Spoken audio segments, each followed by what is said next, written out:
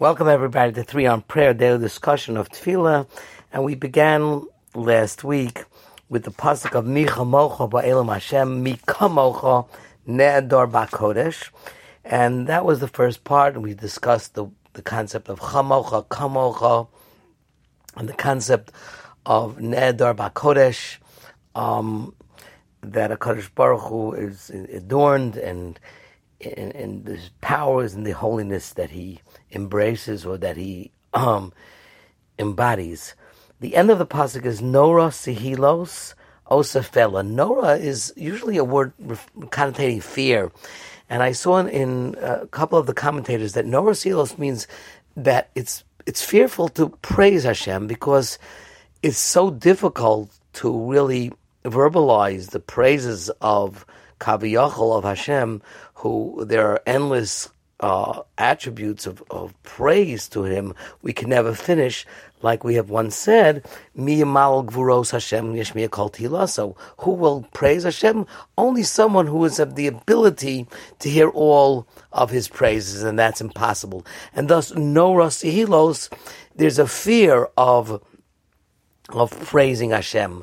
Osefela, Ose is a verb in the present, not osapela, but osapela, that HaKadosh Baruch Hu is constantly, everything that he does is a wonder. And, if you look at anything in nature and the mysteries of nature, and the fascinating existence of the human being and the beating of a heart, and no matter what it is, there's always wonders constantly going on. And thus it's Osei Fela, that HaKadosh Baruch Hu does wonders, constantly does wonders, and they're sitting here in the Yam Suf, seeing the walls filled with water. Others say that the Midrashim say that there were fruit in the walls. They were able to pick out fruit, and they saw this constant flow of miracles. The next pasuk says, "Natisa yemincha tivlo emo aretz," that you stretched out your right hand and the earth swallowed them up. Which Rashi says that mikan shezachu lekfura, that they were merited burial. Why? Because in Mitzrayim, some of them said Hashem HaTzadik. Now we do find the Medrash that the Egyptians were spit out, Vayar Yisrael es Mitzrayim meis al svas hayam, which that they saw their tormentors dead on the shore.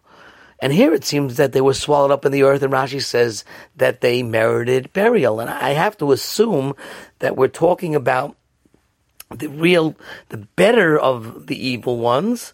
They saw burial, but the other ones, they were spit out. And Natisi Mincha, the Aznaim LaTorah, Solomon Sorotzkin says the word Yemincha, right hand, is Yemincha Pshuta L'Kabel Shavim, that HaKadosh Baruch Hu, his right hand is spread out to embrace those who do tshuva. So there is, when you say Natisi Yamincha, remember the Yamin is for tshuva. And the Rosh says a very fascinating concept.